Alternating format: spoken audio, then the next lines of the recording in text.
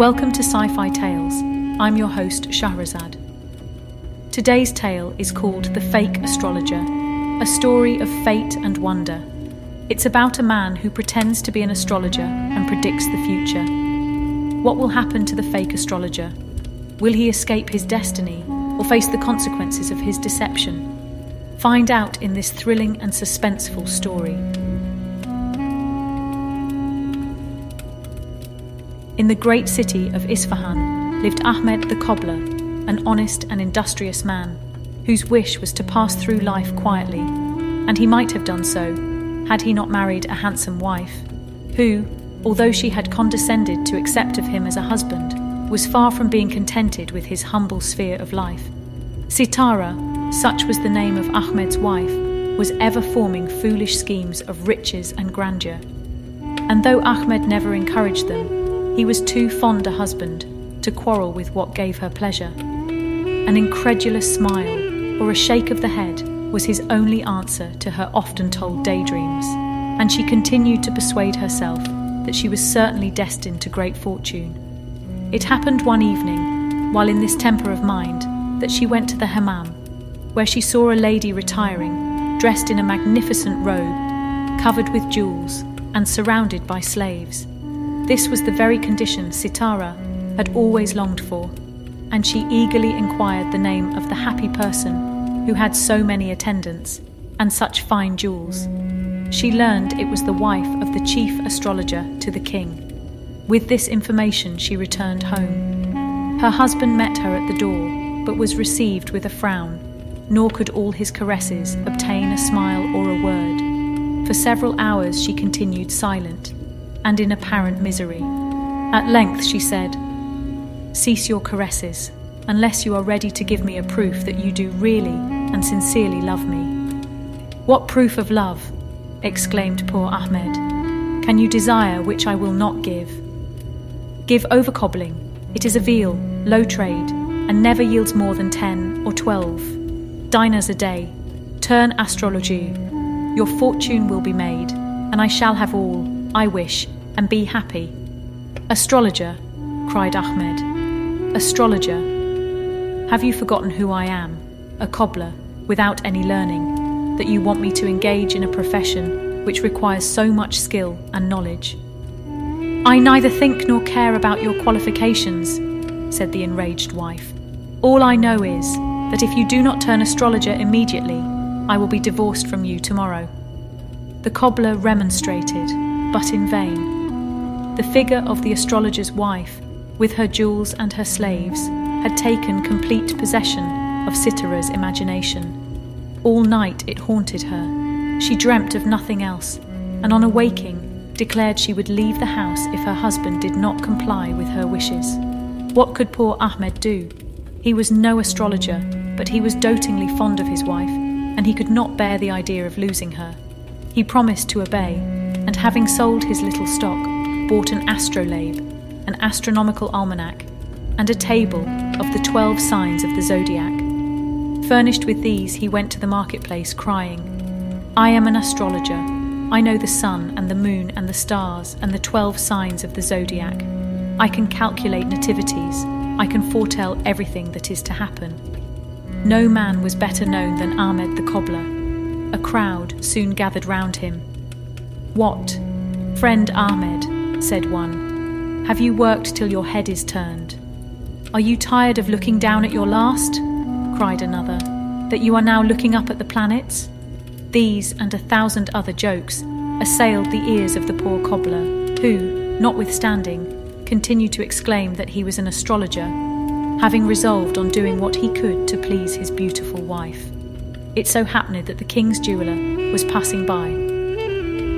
He was in great distress, having lost the richest ruby belonging to the crown. Every search had been made to recover this inestimable jewel, but to no purpose, and as the jeweller knew he could no longer conceal its loss from the king, he looked forward to death as inevitable.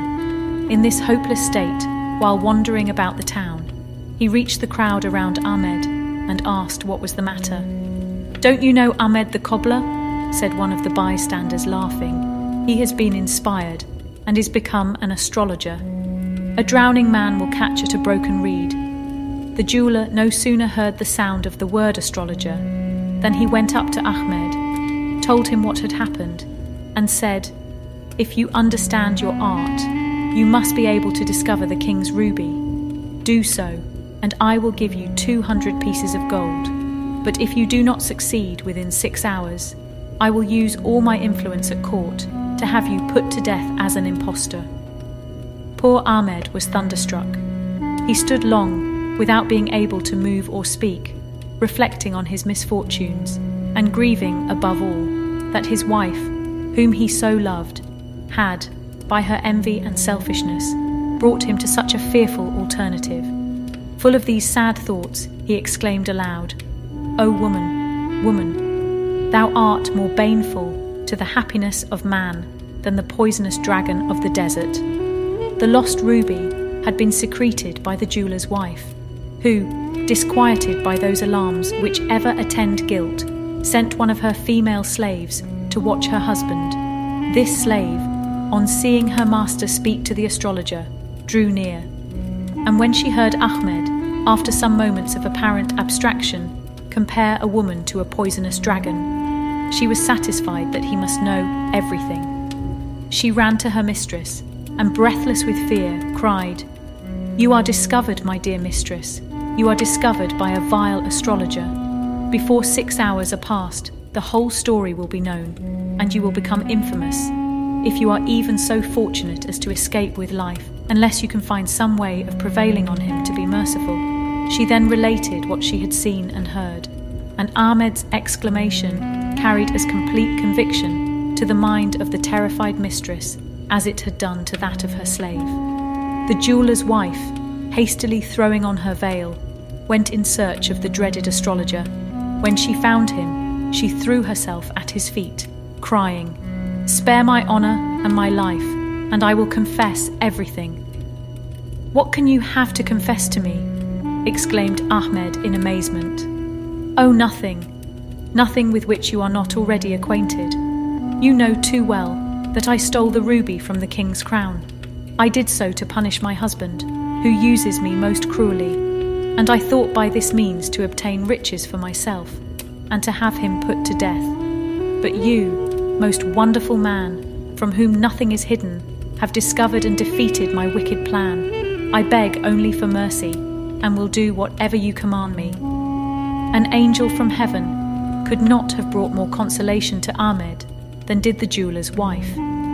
He assumed all the dignified solemnity that became his new character, and said, "Woman, I know all thou hast done, and it is fortunate for thee that thou hast come to confess thy sin and beg for mercy before it was too late. Return to thy house, put the ruby under the pillow of the couch on which thy husband sleeps, let it be laid on the side furthest from the door, and be satisfied thy guilt shall never be even suspected." The jeweller's wife returned home and did as she was desired. In an hour, Ahmed followed her and told the jeweller he had made his calculations and found by the aspect of the sun and moon and by the configuration of the stars that the ruby was at that moment lying under the pillow of his couch on the side furthest from the door.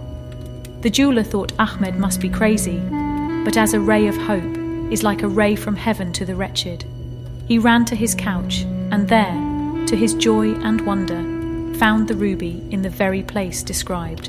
He came back to Ahmed, embraced him, called him his dearest friend and the preserver of his life, and gave him the 200 pieces of gold, declaring that he was the first astrologer of the age.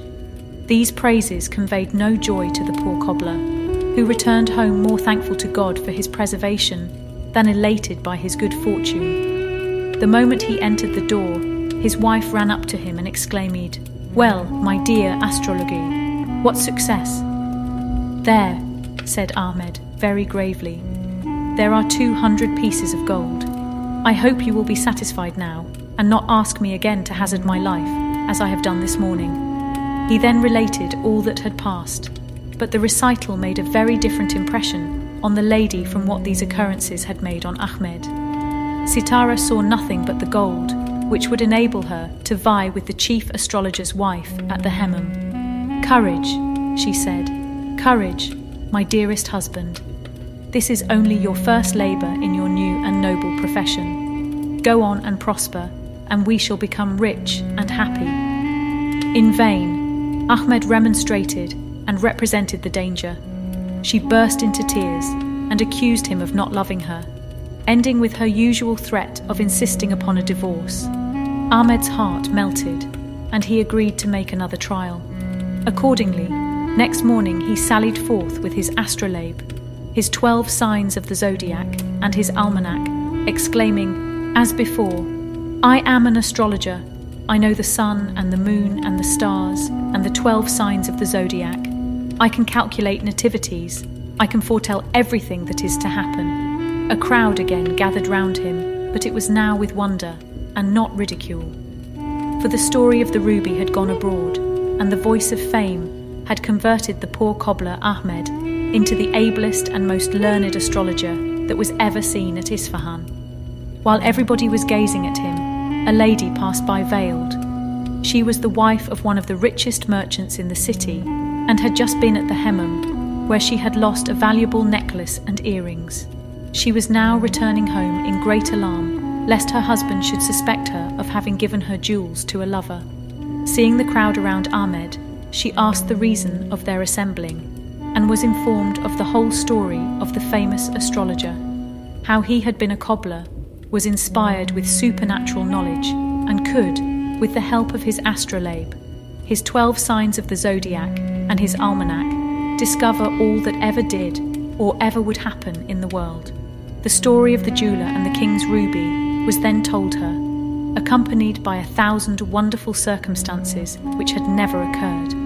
The lady, quite satisfied of his skill, went up to Ahmed and mentioned her loss, saying, "A man of your knowledge and penetration will easily discover my jewels.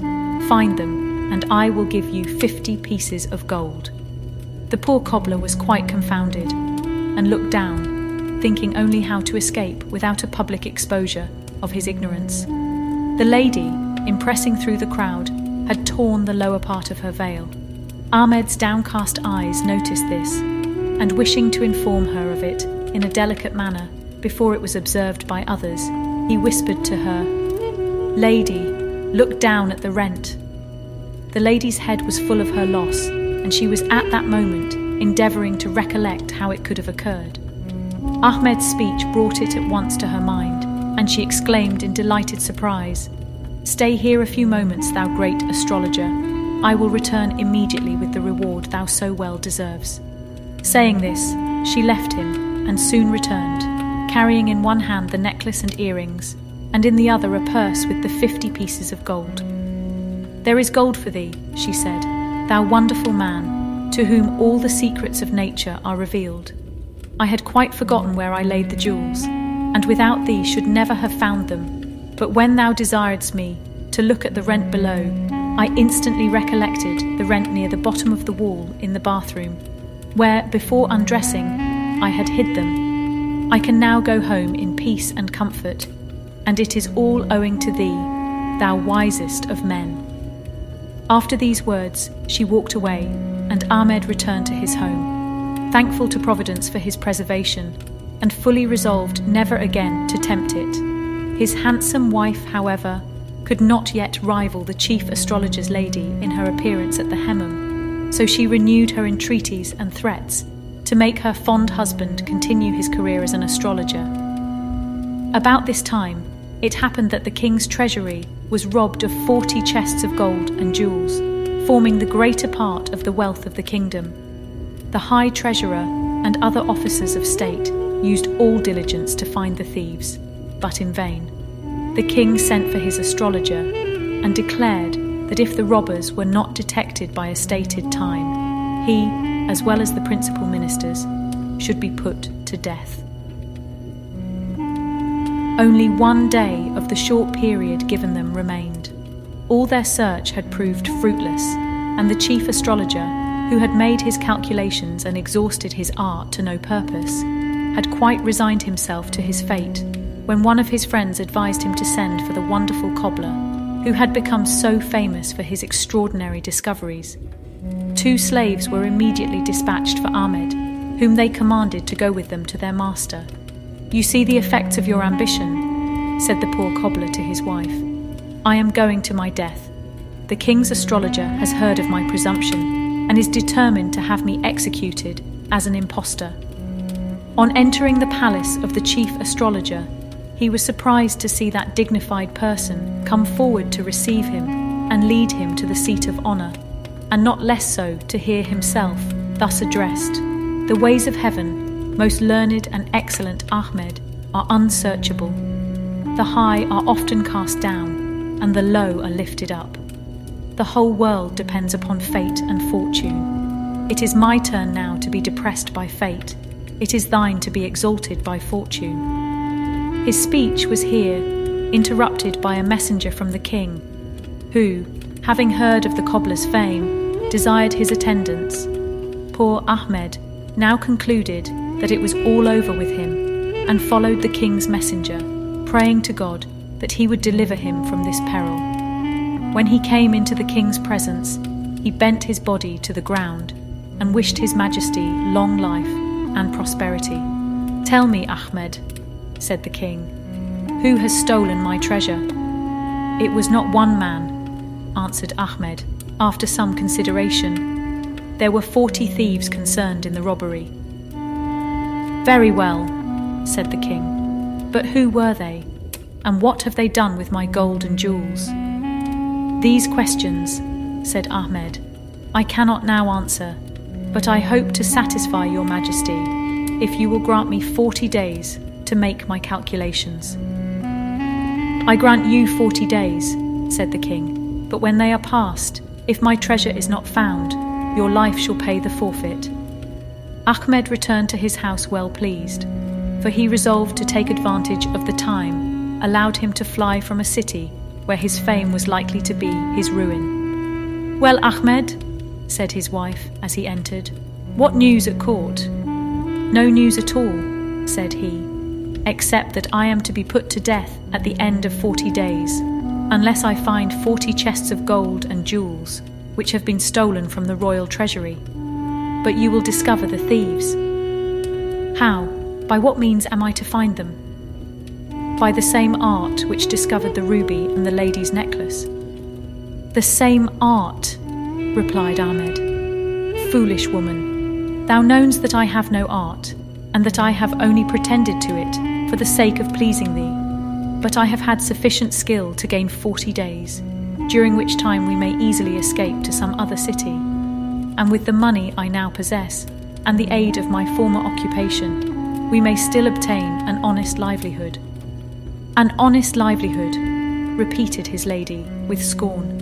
"Will thy cobbling, thou mean spiritless wretch, ever enable me to go to the Hemmam like the wife of the chief astrologer? Hear me, Ahmed, think only of discovering the king's treasure. Thou hast just as good a chance of doing so as thou hast of finding the ruby and the necklace and earrings. At all events, I am determined thou shalt not escape, and shouldn't have thou attempt to run away, I will inform the king's officers and have thee taken up and put to death, even before the 40 days are expired. Thou knowest me too well, Ahmed, to doubt my keeping my word, so take courage and endeavour to make thy fortune, and to place me in that rank of life to which my beauty entitles me." The poor cobbler was dismayed at this speech, but knowing there was no hope of changing his wife's resolution, he resigned himself to his fate. "Well," said he, "your will shall be obeyed. All I desire is to pass the few remaining days of my life as comfortably as I can. You know I am no scholar, and have little skill in reckoning, so there are 40 dates. Give me one of them every night after I have said my prayers, that I may put them in a jar, and by counting them may always see how many of the few days I have to live are gone." The lady, pleased at carrying her point, took the dates and promised to be punctual in doing what her husband desired. Meanwhile, the thieves who had stolen the king's treasure, having been kept from leaving the city by fear of detection and pursuit, had received accurate information of every measure taken to discover them. One of them was among the crowd before the palace on the day the king sent for Ahmed, and hearing that the cobbler had immediately declared their exact number, he ran in a fright to his comrades and exclaimed, "We are all found out! Ahmed, the new astrologer, has told the king that there are 40 of us." There needed no astrologer to tell that, said the captain of the gang. This Ahmed, with all his simple good nature, is a shrewd fellow. 40 chests having been stolen, he naturally guessed that there must be 40 thieves, and he has made a good hit, that is all. Still, it is prudent to watch him, for he certainly has made some strange discoveries. One of us must go tonight, after dark, to the terrace of this cobbler's house and listen to his conversation with his handsome wife. For he is said to be very fond of her, and will, no doubt, tell her what success he has had in his endeavours to detect us. Everybody approved of this scheme, and soon after nightfall, one of the thieves repaired to the terrace. He arrived there just as the cobbler had finished his evening prayers, and his wife was giving him the first date. "Ah," said Ahmed as he took it, "there is one of the 40. The thief, hearing these words, hastened in consternation to the gang, and told them that the moment he took his post, he had been perceived by the supernatural knowledge of Ahmed, who immediately told his wife that one of them was there. The spy's tale was not believed by his hardened companions. Something was imputed to his fears. He might have been mistaken. In short, it was determined to send 2 men the next night at the same hour. They reached the house just as Ahmed, having finished his prayers, had received the second date, and heard him exclaim, "My dear wife, tonight there are 2 of them." The astonished thieves fled, and told their still incredulous comrades what they had heard. 3 men were consequently sent the 3rd night, 4 the 4th, and so on. Being afraid of venturing during the day, they always came as evening closed in, and just as Ahmed was receiving his date, hence they all in turn heard him say that, which convinced them he was aware of their presence. On the last night, they all went, and Ahmed exclaimed aloud, "The number is complete. Tonight the whole 40 are here." All doubts were now removed. It was impossible that Ahmed should have discovered them by any natural means. How could he ascertain their exact number, and night after night, without ever once being mistaken? He must have learnt it by his skill in astrology. Even the captain now yielded, in spite of his incredulity, and declared his opinion that it was hopeless to elude a man thus gifted. He therefore advised that they should make a friend of the cobbler by confessing everything to him and bribing him to secrecy by a share of the booty. His advice was approved of, and an hour before dawn, they knocked at Ahmed's door. The poor man jumped out of bed, and supposing the soldiers were come to lead him to execution, cried out, "Have patience, I know what you are come for. It is a very unjust and wicked deed." "Most wonderful man," said the captain, as the door was opened, "we are fully convinced that thou knowest why we are come, nor do we mean to justify the action of which thou speaks. Here are 2,000 pieces of gold, which we will give thee, provided thou wilt swear to say nothing more about the matter." "Say nothing about it," said Ahmed. "Do you think it possible I can suffer such gross wrong and injustice without complaining and making it known to all the world?" "Have mercy upon us," exclaimed the thieves, falling on their knees. "Only spare our lives, and we will restore the royal treasure." The cobbler started, rubbed his eyes to see if he were asleep or awake, and being satisfied that he was awake, and that the men before him were really the thieves, he assumed a solemn tone and said, "Guilty men, you are persuaded that you cannot escape from my penetration, which reaches unto the sun and moon, and knows the position and aspect of every star in the heavens. Your timely repentance has saved you, but you must immediately restore all that you have stolen. Go straightway and carry the 40 chests exactly as you found them, and bury them a foot deep under the southern wall of the old ruined Hemmam, beyond the king's palace. If you do this punctually, your lives are spared, but if you fail in the slightest degree, destruction will fall upon you and your families." The thieves promised obedience to his commands and departed. Ahmed then fell on his knees and returned thanks to God for this signal mark of his favours. About 2 hours after the royal guards came and desired Ahmed to follow them, he said he would attend them as soon as he had taken leave of his wife, to whom he determined not to impart what had occurred until he saw the result. He bade her farewell very affectionately.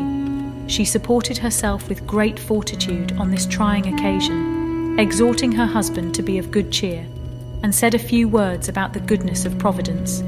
But the fact was, Sitara fancied that if God took the worthy cobbler to himself, her beauty might attract some rich lover who would enable her to go to the Hammam with as much splendour as the astrologer's lady, whose image, adorned with jewels and fine clothes and surrounded by slaves, still haunted her imagination. The decrees of heaven are just. A reward suited to their merits awaited Ahmed and his wife. The good man stood with a cheerful countenance before the king, who was impatient for his arrival, and immediately said, "Ahmed, thy looks are promising. Hast thou discovered my treasure? Does your majesty require the thieves or the treasure? The stars will only grant one or the other," said Ahmed, looking at his table of astrological calculations. "Your majesty must make your choice. I can deliver up either, but not both." "I should be sorry not to punish the thieves," answered the king, "but if it must be so, I choose the treasure." "And you give the thieves a full and free pardon?" "I do, provided I find my treasure untouched." "Then," said Ahmed, "if your majesty will follow me, the treasure shall be restored to you." The king and all his nobles followed the cobbler to the ruins of the old Hammam. There, casting his eyes towards heaven, Ahmed muttered some sounds, which were supposed by the spectators to be magical conjurations, but which were in reality the prayers and thanksgivings of a sincere and pious heart to God for his wonderful deliverance. When his prayer was finished, he pointed to the southern wall and requested that His Majesty would order his attendants to dig there. The work was hardly begun, when the whole 40 chests were found in the same state as when stolen, with the treasurer's seal upon them still unbroken. The king's joy knew no bounds. He embraced Ahmed and immediately appointed him his chief astrologer, assigned to him an apartment in the palace, and declared that he should marry his only daughter, as it was his duty to promote the man whom God had so singularly favoured and had made instrumental in restoring the treasures of his kingdom. The young princess, who was more beautiful than the moon, was not dissatisfied with her father's choice, for her mind was stored with religion and virtue, and she had learnt to value beyond all earthly qualities that piety and learning which she believed Ahmed to possess. The royal will was carried into execution as soon as formed. The wheel of fortune had taken a complete turn. The morning had found Ahmed in a wretched hovel, rising from a sorry bed, in the expectation of losing his life. In the evening, he was the lord of a rich palace and married to the only daughter of a powerful king. But this change did not alter his character. As he had been meek and humble in adversity, he was modest and gentle in prosperity. Conscious of his own ignorance, he continued to ascribe his good fortune solely to the favour of Providence. He became daily more attached to the beautiful and virtuous princess whom he had married, and he could not help contrasting her character with that of his former wife, whom he had ceased to love, and of whose unreasonable and unfeeling vanity he was now fully sensible. Thank you for listening, dear listeners. I hope you liked my tale. If you did, please follow me on Sci-Fi Tales to listen to more tales every week. You can also share your thoughts and opinions on our social media. I appreciate your feedback and support. Don't miss the next episode of Sci-Fi Tales, the show where we bring you stories of science fiction and fantasy. Good night, and see you soon.